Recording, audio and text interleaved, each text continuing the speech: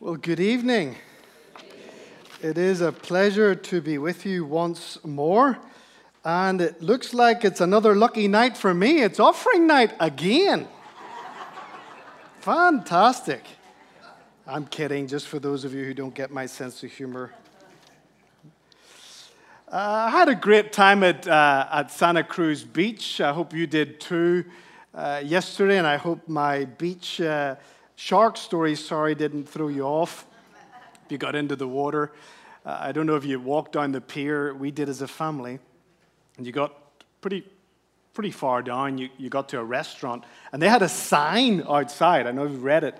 And the sign said this. It said, "Don't worry, the sharks are off filming Shark Week."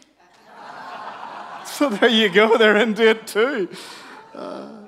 Now, the kids were asking me just at lunchtime there what my favorite incident of our time here so far has been.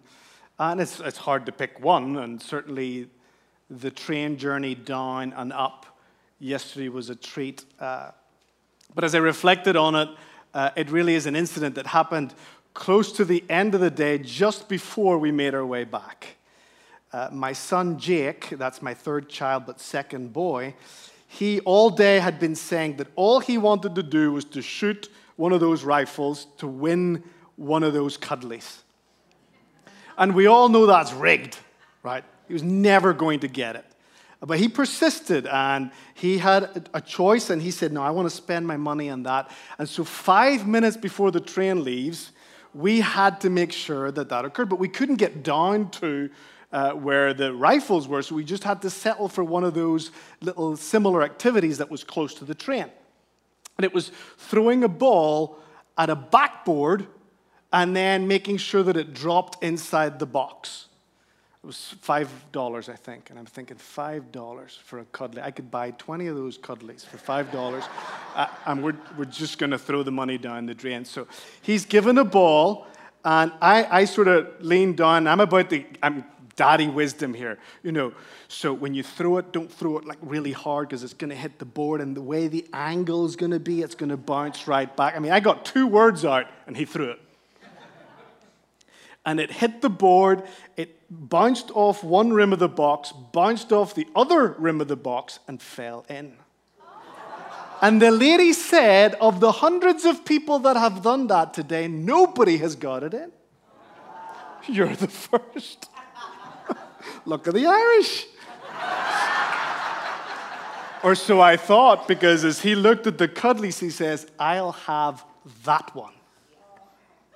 So in the interest of helping you understand the trauma that I was in, I've brought him to meet you tonight.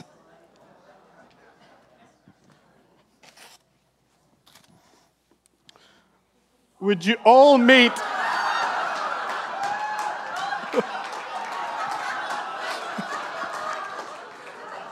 Mr. Fred? And I go back to, no, not Luck of the Irish, Murphy's Law. I have to get that thing to Dallas. It'll cost me another seat. Thankfully, Dawn and Damaris, who are heading that way, have generously stepped in and said they will take Mr. Fred back home to Dallas for us. So, oh well, there he is, Mr. Fred. Let me pray, and then we'll get into our passage for tonight. Father, we thank you once again for allowing us to come here this week to spend time getting to know brothers and sisters who we didn't know last week and yet are bonded as family in Christ. Father, we turn to your word again tonight, and we ask that you would settle us, help us to focus, and help us to receive your word so that it bears fruit in our lives for your glory. Amen. So our topic tonight is God's faithfulness in our suffering. God's faithfulness in our suffering. Now, I know, 2 nights ago, I got God's faithfulness to protect us from the evil one. And tonight I get to talk to you about suffering. I mean, who brought the Irish guy?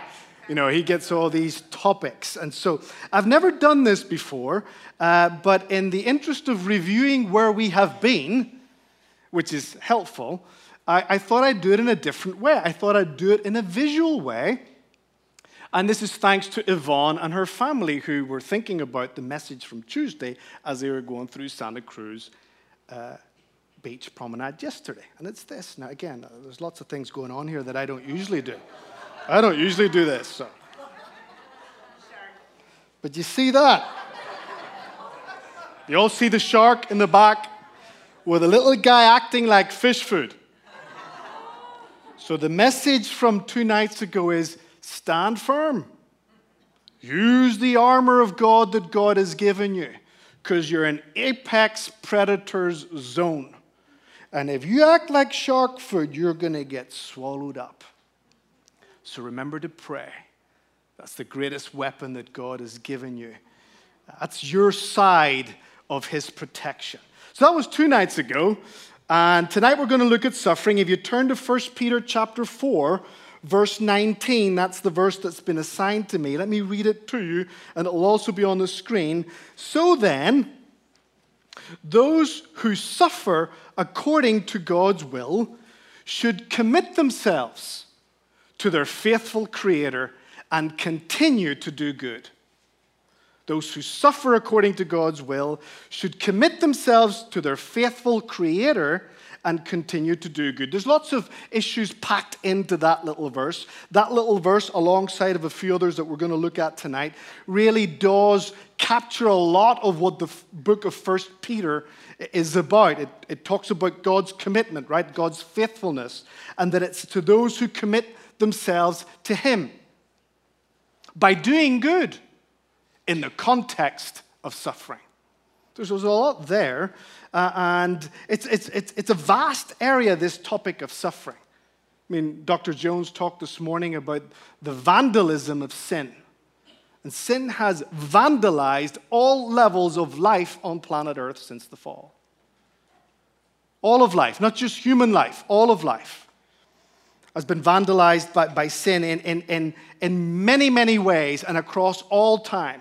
It doesn't matter whether it's illnesses of all sorts or abuses of all sorts or injustices and calamities and everything from bumps and bruises and scratches to war and genocide and loneliness and discouragement and disappointment and loss of a loved one. I mean, sin has vandalized everything as it relates to life on planet Earth since Genesis 3. Suffering is everywhere, but the suffering that Peter is talking about here is a specific type of suffering. And that's where I'm going to go after, because God's commitment and God's fidelity, according to 1 Peter 4:19, is in a specific arena of suffering in human life, one that is returning with a vengeance in the West. It hasn't gone away outside the West. It's been there for a long, long time, but in the West, it's beginning to ramp up again. It's like Satan's got his finger on the thermostat, and he's setting it high, and it's getting hot. It's a suffering that I first experienced in a very childlike way. As a child, I grew up in a beautiful setting, and yet in a horrific setting. The beautiful setting was that I grew up in the Canary Islands, Spain, where all of Europe essentially holidays.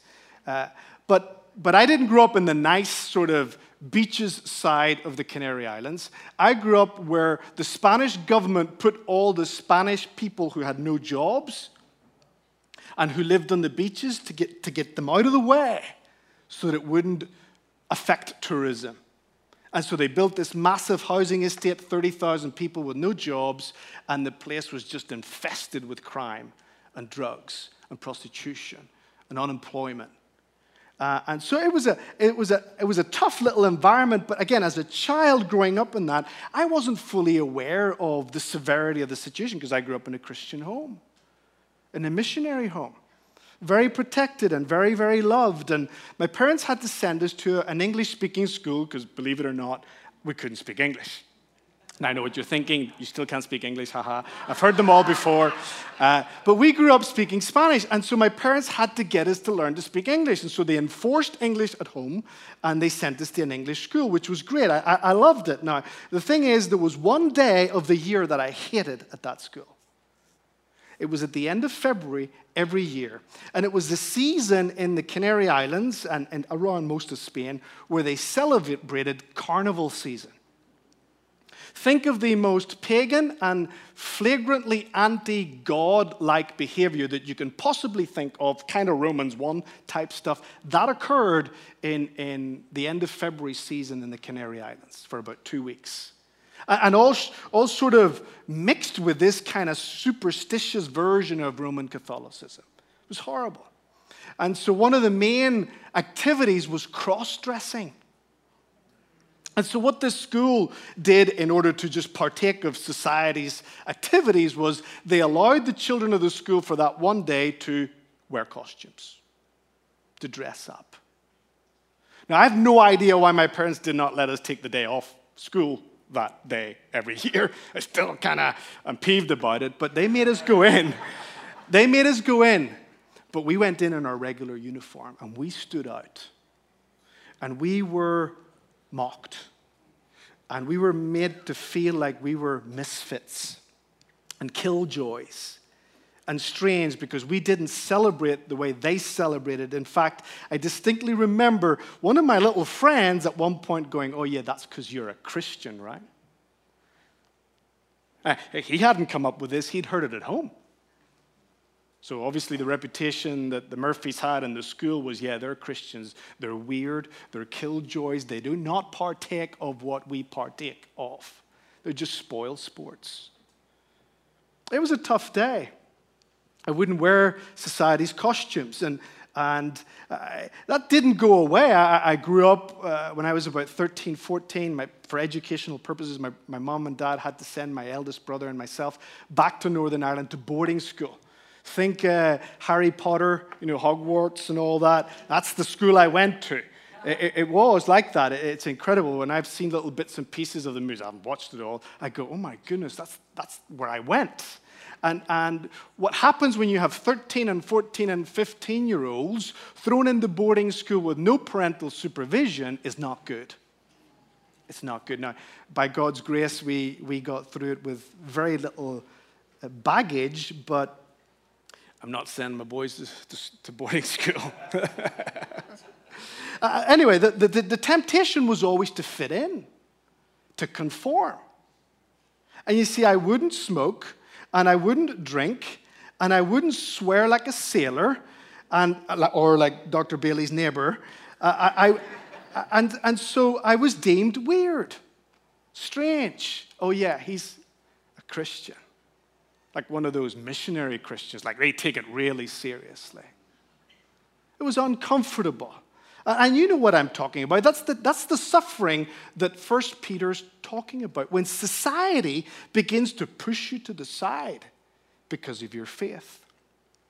When society begins to deem you to contribute nothing but intolerance, and intolerance is not a virtue in the eyes of society. To be exclusive in your faith just does not fit. It's weird. It's strange. It's a little arrogant. Christians are not wanted in society in escalating manners in the day in which we live in the West. And that's no surprise because Christ was not wanted either. This is precisely what's going on in 1 Peter. And that's what I want to explore tonight. So then, those who suffer according to God's will should commit themselves to their faithful Creator and continue to do good. In the spirit of doing what I did with Paul on Tuesday, I'm going to do with Peter tonight, just in case they get upset with me down the line, eschatologically speaking. Because we were in a passage that Paul wrote on Tuesday, I wanted you to understand Paul's world and Paul's words in his letters, particularly related to that theme, and then Paul's own walk and his experience with that theme. Well, tonight I'm going to do exactly the same thing, keep it all simple. Let's look at Peter's world and the audience of 1 Peter's world. And then let's look at Peter's work. What's Peter doing in 1 Peter?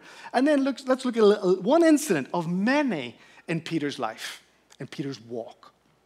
So we're back to world, words, and walk. Let's start with Peter's world.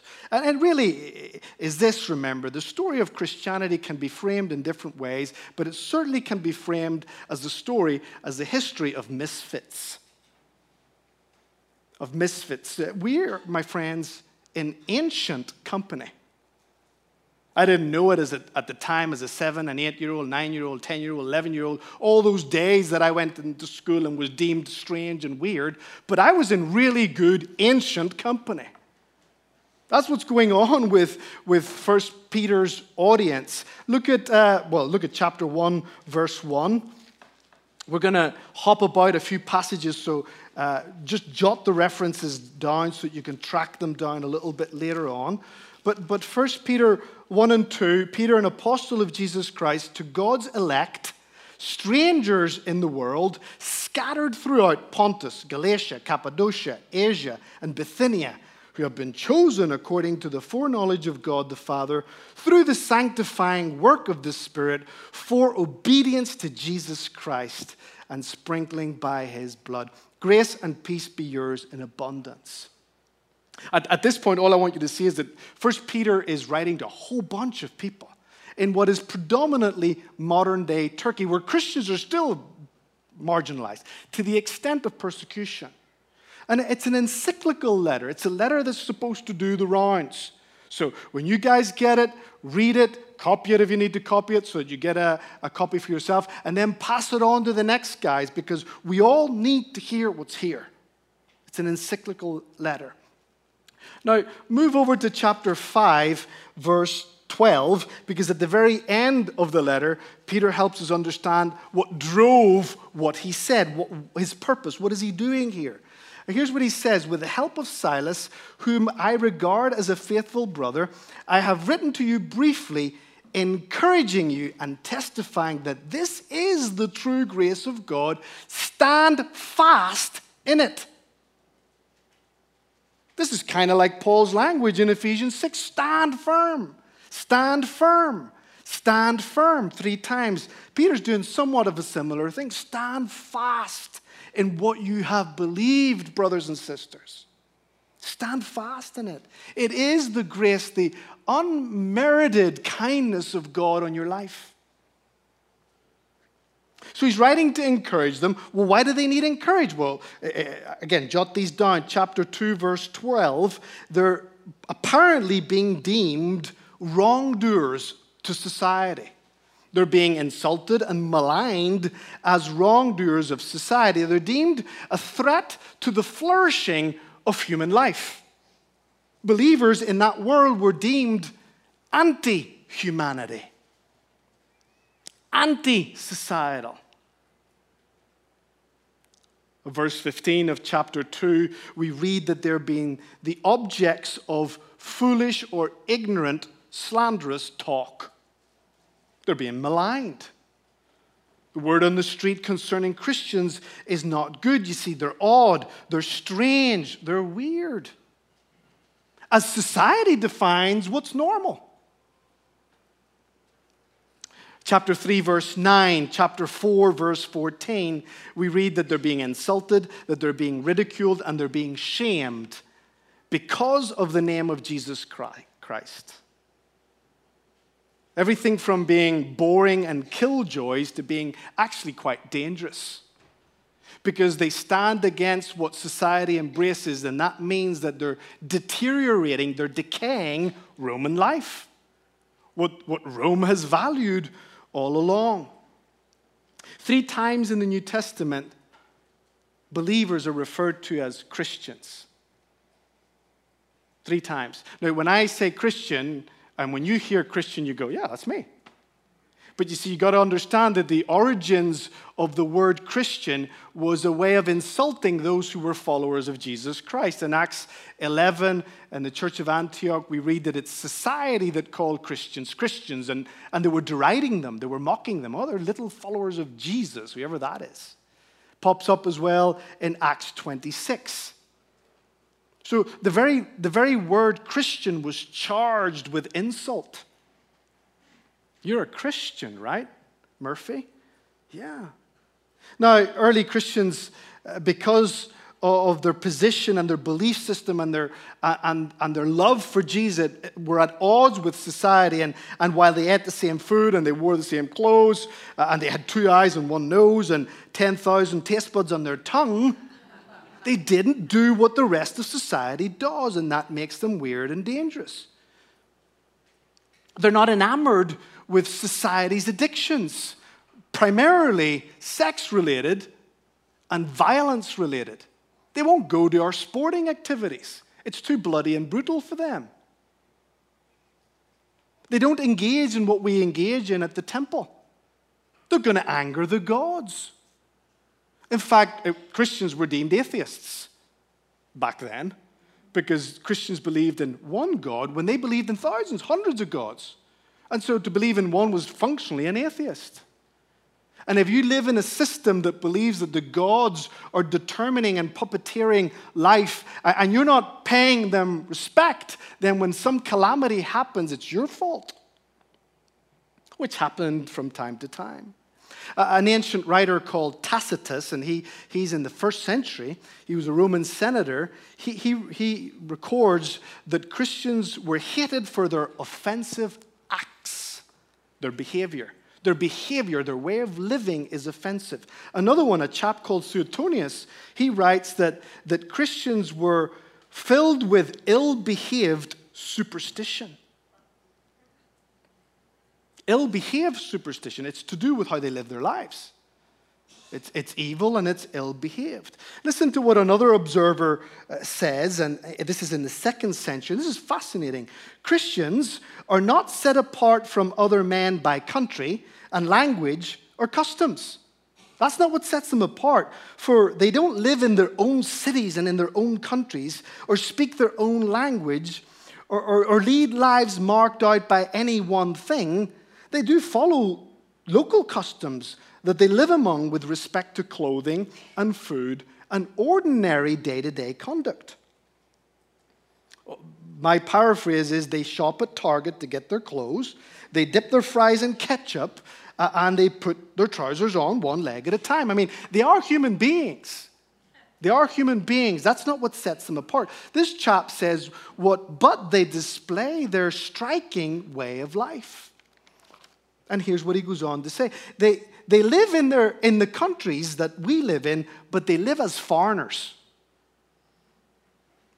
They marry, as we all do, and they have children, but they don't kill their offspring. They have a common table, but they don't have a common bed. They are in the flesh. I mean, we see them, they're incarnated people, but they do not live after the flesh. They love all men, but they're persecuted by all men. They're insulted, and they repay it with honor. And when they're punished, they rejoice. They're attacked by the Jews as foreigners, and they're persecuted by the Gentiles.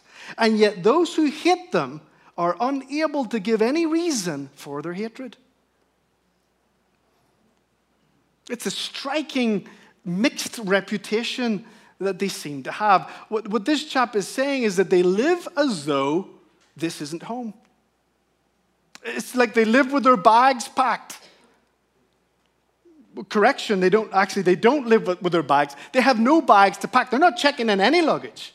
They're not checking in any hand luggage either. They're not trying to take anything with them that is of this world as such, is what we see here.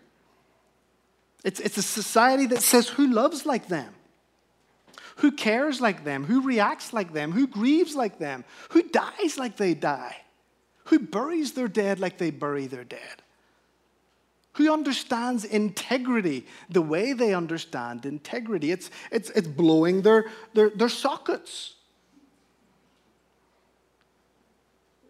Peter in chapter 3, verse 14, has a little statement that says this: if you happen to suffer from doing right. So the belief is this isn't statewide marginalization and persecution of the church. This is social pressure that's building. they look down upon them. But looking down upon them is the trajectory toward then hunting them down. You look down before you hunt down. So we're not in state-sponsored persecution yet in 1 Peter, but it's becoming extremely uncomfortable. And of course it is, right? Truth is, Christians don't fit comfortably in a society that has no room for God.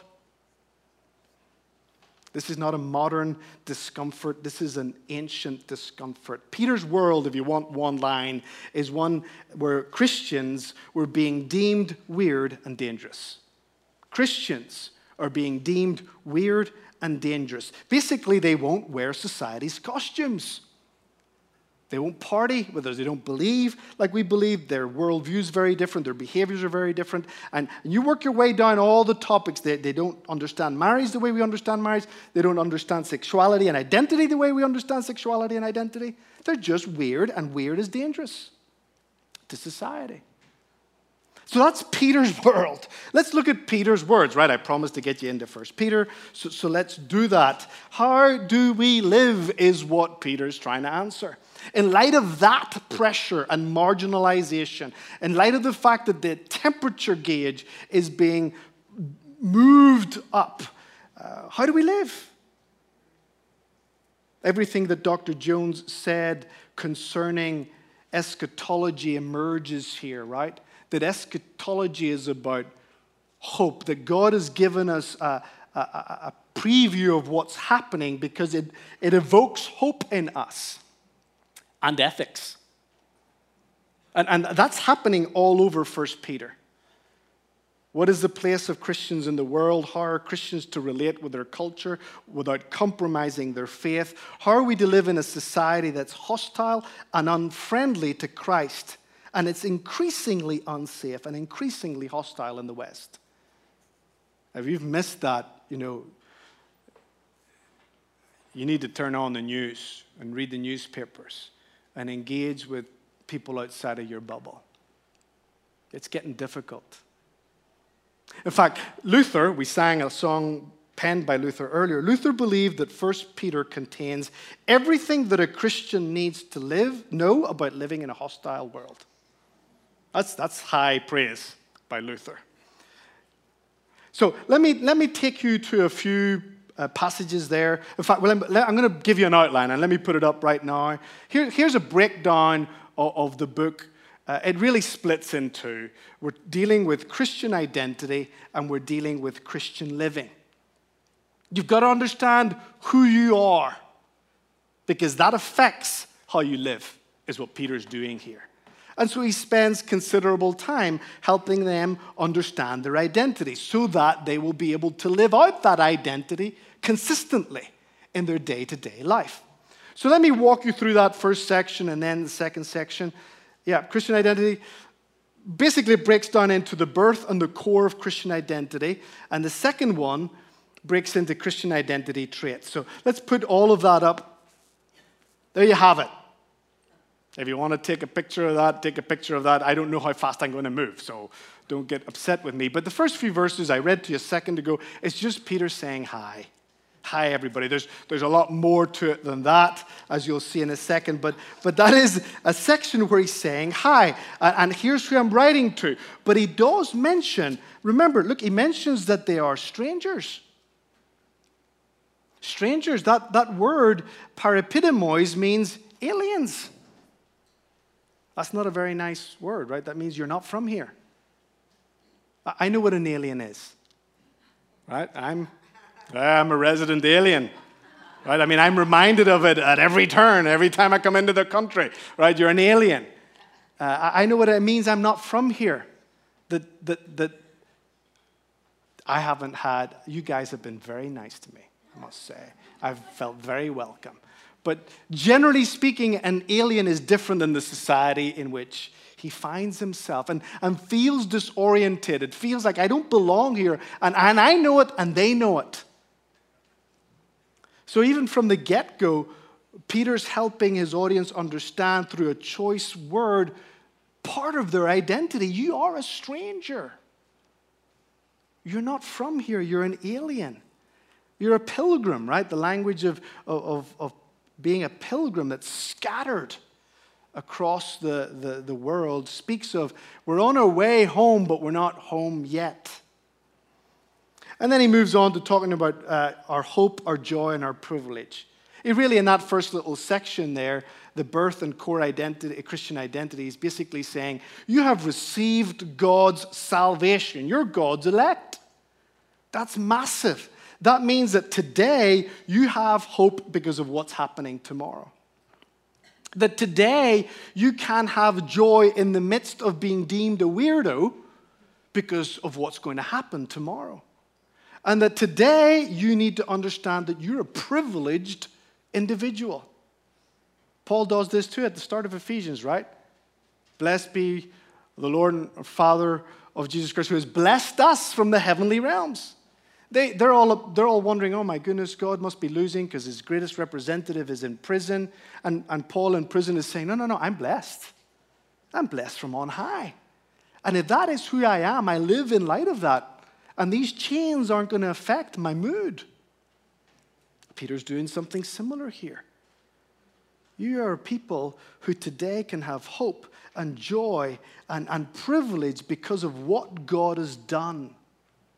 Understand that and live out of that. Understand your identity. And then he highlights a few identity traits there from chapter 1:13 all the way to chapter 2, verse 10. He talks about them being people of hope. Again, repeated, being people of holiness. Being people who live in the fear of God. And that's not, I'm scared of God. That's, I respect God because God is judge of my life.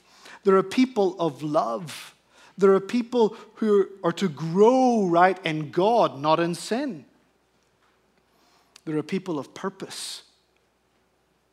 They're living out God's purposes in history. That's a beautiful catna of identity traits that Peter presents his audience with, because they don't feel that. They're feeling marginalized and abused and picked on, and perhaps wondering, what on earth is God doing? Has he forgotten our little corner of the world? So Christian identity, who you are, affects how you live. So the second part of the book moves directly into that, Christian living. How do I live out my faith in a way that transforms society? That's what Peter's after. Like, right where you're at, whether you're retired, whether you're in business, whether you're between jobs, whether you're a stay-at-home mom or stay-at-home dad or a prophet at seminary. How do you live out your faith in light of who you are in a way that actually transforms society? He starts with a general call. I want to read that to you. That's beautiful there. Chapter 2, verses 11 and 12. There's, again, most books have that where there's a few key verses that nearly come close to catching the whole book. And here's another one in 1 Peter. Verse 11, dear friends, I urge you as aliens, there we go, and strangers in the world to abstain from sinful desires which war against your soul. Here's verse 12. Live such good lives among the pagans that though they accuse you of doing wrong, they may see your good deeds and glorify God on the day he visits us. Live such good lives that they're going to blush before God when he shows up, is what Peter's saying here. And then he lays out a whole bunch of spheres of life. We have the sphere of the state, like living well before the state. We're going to put the next one up. There it is. Sphere of life number 1. Living well or living a good life before the state. How do you relate with government and politics, which is hard? Right? Living well at work. Your boss isn't nice. Or somebody else gets the credit for all the stuff you did. How do you live well at home? Wives, husbands. How do you live well as the church, as the people of God, within the context of suffering? he splits that in two. He initially begins with mild suffering, which is what we believe they're experiencing. But clearly, Peter anticipates it's going to get worse. So he sort of squeezes a little bit more out of that. He says, well, how do you live well as a church when the suffering gets even more intense? And then he says goodbye. Now, the goodbye, remember, I read to you a second ago, that has the purpose of the book, so it's not insignificant.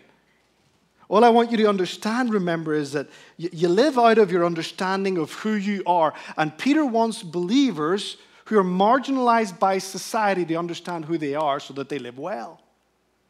Let me read a couple of more passages to you. Look at chapter 2, verse 20 and 23, because Jesus gives us an example. Verse 20, but how is it to your credit if you receive a beating for doing wrong and endure it? But if you suffer for doing good and you endure it, this is commendable before God. To this you were called because Christ suffered for you, leaving you an example that you should follow in his steps. It's a beautiful imagery that's there. It's related to the way they used to teach kids how to write. You know, today what we do, and this is fresh for me, I've got young kids, you give them a little piece of paper with lots of dots. And they have to connect the dots, and the dots really form an A. So they're learning the A, and they repeat that over and over again. Well, in their world, they didn't have nice paper like we do. They used wax tablets. And so the kids had to trace the imprint on the wax tablet to learn. And the language that's used there in the word is essentially, Jesus has left you a template. Walk in the footprints that he has left for you. He's a good example. He's your example of how to live well in the midst of suffering, that type of suffering. Look at chapter 3, verse 15. Need to hurry this on as well. But in your heart, set apart Christ as Lord. This is very familiar to you. Always be prepared to give an answer to everyone who asks you to give a reason for the hope that you have. But do this with gentleness and respect, keeping a clear conscience, so that those who speak maliciously against your good behavior in Christ may be ashamed of their slander. It is better if it is God's will to suffer for doing good than for doing evil. For Christ died for sins, and on he goes with the example of Christ again. So my friends, Peter's world as being a Christian deems you in the eyes of society to be weird and dangerous. Peter's words tell us that is because this isn't home. This isn't home. Expect that to happen. But do good in the context of that. Even though they think you're weird for being a Christian, understand that that's because you don't fit. You are a misfit. But when you understand that, you better do good. A la Jesus Christ. Those who suffer according to God's will should commit themselves to their faithful Creator and continue to do good. Every day that my dad took us to school, my dad's a bit of a hero. Not a bit of a hero. My dad's a hero. As a son, but also now as an adult, looking on him as a ministry colleague. Every day, my dad would take us up to school. And every day we'd sing, this is the day that the Lord has made. We will rejoice. We will rejoice and be glad in it. And then he'd pray with us as we drove up. And then as we got out of the car, he'd always say, kids, remember who you are and whom you serve.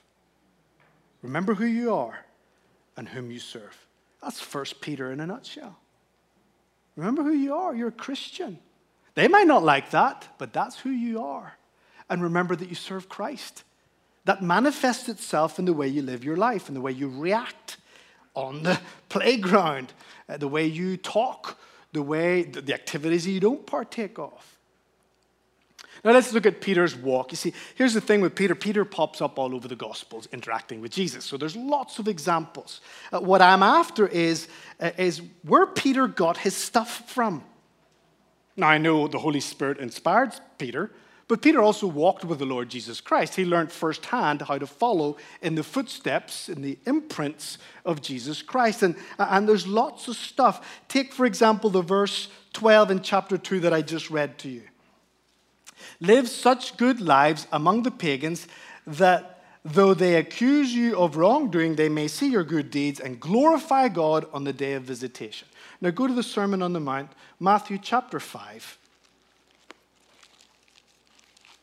Where did Peter get that from? He got it right from the lips of Jesus. Chapter 5, verse 16. In the same way, let your light shine before men, that they may see your good deeds and praise your Father in heaven.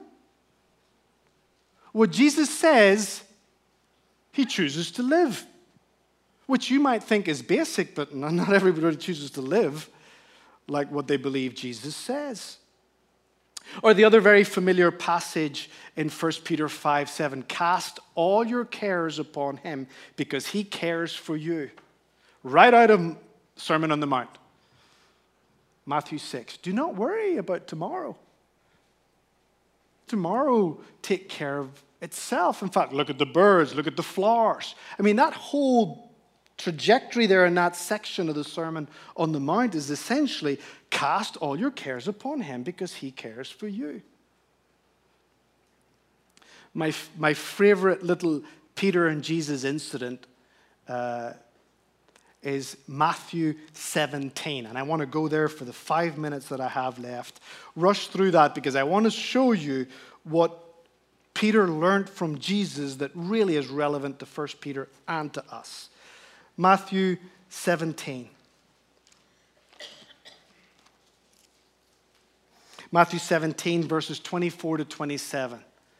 Now, the little section in Matthew that we're in, the broad context is Jesus is withdrawing with his disciples in light of the ongoing rejection, and he's beginning to help them understand a little bit more of his person and a little bit more about his kingdom program, right? The mysteries of the kingdom, the parables of the kingdom happen in chapter 13, and Jesus is going to disclose a little bit more about that, and then he's going to give them some principles to live by in light of his departure. Because there's going to be a phase in history now that was mysterious, wasn't revealed in the old scriptures, but it's happening now. There's been a delay. And you're going to have to know how to live, Christian people. And so he talks to them about being a people of faith. Chapter 17, verses 14 to 23. The little section just before what I'm about to read. And after our little section, he's going to talk about being a people of humility. And in this little section, he's going to talk about being a people who trust God's providence in daily life, including when social pressure begins to turn up the heat by doing good. I mean, that's 1 Peter right there. Let me read it to you. Verse 24, when they came to Capernaum, those who collected the 2 drachma tax came to Peter and they said, does your teacher not pay the 2 drachma tax? This is aggression. Peter said yes. Now, this was a temple tax to maintain the temple building and all the activities, to buy the sacrifices, to wash the linen, to pay the staff that serviced there, to keep the place lit, etc., etc., etc. Every male Jew, 20 years and up, could volunteer to pay it, didn't have to, but if you're a really good Jew, you would. And if Jesus is a really good Jew, he would pay this. And so they're turning up the heat a little bit. Does he pay it? We don't think he pays it. Peter says yes. It's interesting because this is only in Matthew, and Matthew is a tax man. This is a tax. It's really interesting. Matthew remembers, obviously inspired by the Spirit, remembers those incidents that related to tax and money. But this is an occasion for Jesus to teach Peter something, specifically Peter. Look at the second half of verse 25. And when he came into the house, Jesus spoke to him first. So Peter doesn't say a word. Jesus speaks first. And he says, what do you think, Simon? From whom do the kings of the earth collect customs or poll tax? From their sons or from strangers? When Peter said, from strangers, Jesus said to him, then the sons are exempt. Now, here's what's happening here. The point that Jesus is making is that if you're the son of the king, you don't pay taxes. The king's not going to charge you a tax to fund that's what the family rules over. And his point is, I don't need to pay the temple tax because the temple belongs to my Father. I don't have to pay it. But verse 27, however, so that we do not offend them, go to the sea and throw in a hook, not a net, throw in a hook. Take the first fish that comes up, and when you open its mouth, you will find a shekel. It's a very specific coin. Take that and give it to them for you and for me. Now, there's lots of remarkable things here. First being that Jesus spoke before Peter told him what they'd asked, knowing what they'd asked. Like, I'm in control of all of this. I know what's happening in your life, Peter, when people are turning up the heat dial to push you. Note, really, verse 27 is the climax. However, so that we do not offend them. We don't have to do this, but not doing this might offend them. And I'm interested not in offending them, but reaching them. And so I'm going to go above and beyond what is required of me. I'm going to do good to them. And then he gives them this obviously miraculous way of doing it for Peter's faith's sake. And you have, again, now you have a fish miracle, another fish miracle. Just the right coin. Of all possible coins, just the right coin, because the coin that he gets out of the sea, out of the fish, is a coin that can pay two guys' tax. Of all the possible coins, this particular coin pays the tax for two people. So just the right coin to cover the right tax is dropped at some point into the lake somewhere. And some little fish comes by and decides to eat it. And it gets stuck in its mouth, and it lives even though it gets stuck in its mouth, and it swims to that very point in the lake where Peter doesn't throw out a net to catch them all, but throws out a hook to catch one. And even though there's an impediment in this little fishy's mouth, he still wants to bite. It's like, it doesn't matter, I want that. And he bites just at the right time that Peter went down to the lake and cast that line into the sea. And it's the sea. Galilee had a fishing industry, and there's lots of fishermen because there's lots of fish. This is far too complex to be an accident, right? This is a miracle story. This is not some cool magic trick, right? This isn't some, strange way of getting tax money to pay your taxes.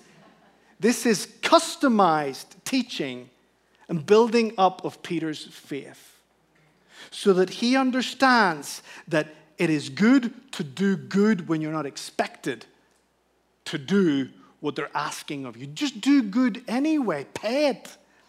Even when you're being unfairly challenged. But do so trusting in God's providential care because he is your creator God. That's why Peter said creator. Peter didn't say faithful father. He said faithful creator. That Jesus Christ is in control of every single little fishy's diet. And he cares for you, Peter. Jesus essentially models what Peter goes on to teach in 1 Peter. Our verse for the evening. So the history of God's people on earth is a story of misfits. There's just no doubt about it. If you don't believe that, you need to go outside of the US. It is difficult out there. In some cases, it's beyond mild suffering. It's extreme suffering. Where I come from, oh man, we're totally marginalized now as a church. Everywhere in Europe has made abortion legal and has made gay marriage legal, except Northern Ireland. Did you know that? Except Northern Ireland. And I got a text from a buddy today. It's a group saying, are you signing up for the demonstration A whole bunch of Christians are going out into the streets to protest the fact that the government is trying to ram down the throat of the people a pro-abortion law. In Europe, Northern Ireland's continually being deemed antiquated, weird, killjoys, anti-humanity. And we're going to lose that battle, but we're going to go down fighting. This is not my Texas t-shirt. I wear a Texas t-shirt, and one of the things I love about Texas is the Alamo story. Not because they get run over, but because they give them a good fight. And there's a sense in which there's a lot of Scottish, Irish guys in there that I read the names, and I'm thinking, I know where he's from. So we're giving them a good fight. Listen, my friends, it's uncomfortable here. You are a misfit, you will suffer, but do so by doing good to the society in which you're in so that you can transform the society in every sphere of life Christ's way. Not by withdrawal, not by retaliation, not by assimilation, not by war, just by doing good. Just do good. Let your light shine. And then there's a final key verse that I love. Wraps it all up beautifully. 1 Peter 5, it can't be 5:16. I've noted 5:16 here, and it can't be 5:16 because I think it ends at 14. Give me 1 second. 5:10, is it? Sorry, I thought it. 4:16. The 4 was wrong. Look what it says. However, if you suffer, and remember, suffer means what? Well, Peter tells you, if you suffer as a Christian. If you suffer because you are a Christian, do not be ashamed, but praise God that you get to bear that name. Beautiful. And so here's what I want you to do at some point. In fact, we're going to do it right now. I want everybody to say this. I am not ashamed. I want you to say it again. I am not ashamed. I am a Christian. I am a Christian. Amen. Let me pray. Father, we thank you for another evening in your word. We thank you because, again, we need it. You know we need it. This is not an encyclical letter for a bunch of churches back then. This is a letter that's still doing the rounds today. And we need it. And so help us to live out our identity in Christ and to do simple things like just do good in a Christ-like way. We know that we need your help in that, and your Spirit indwells us and can help us. Help us to walk in step with him. In Jesus' name we pray. Amen.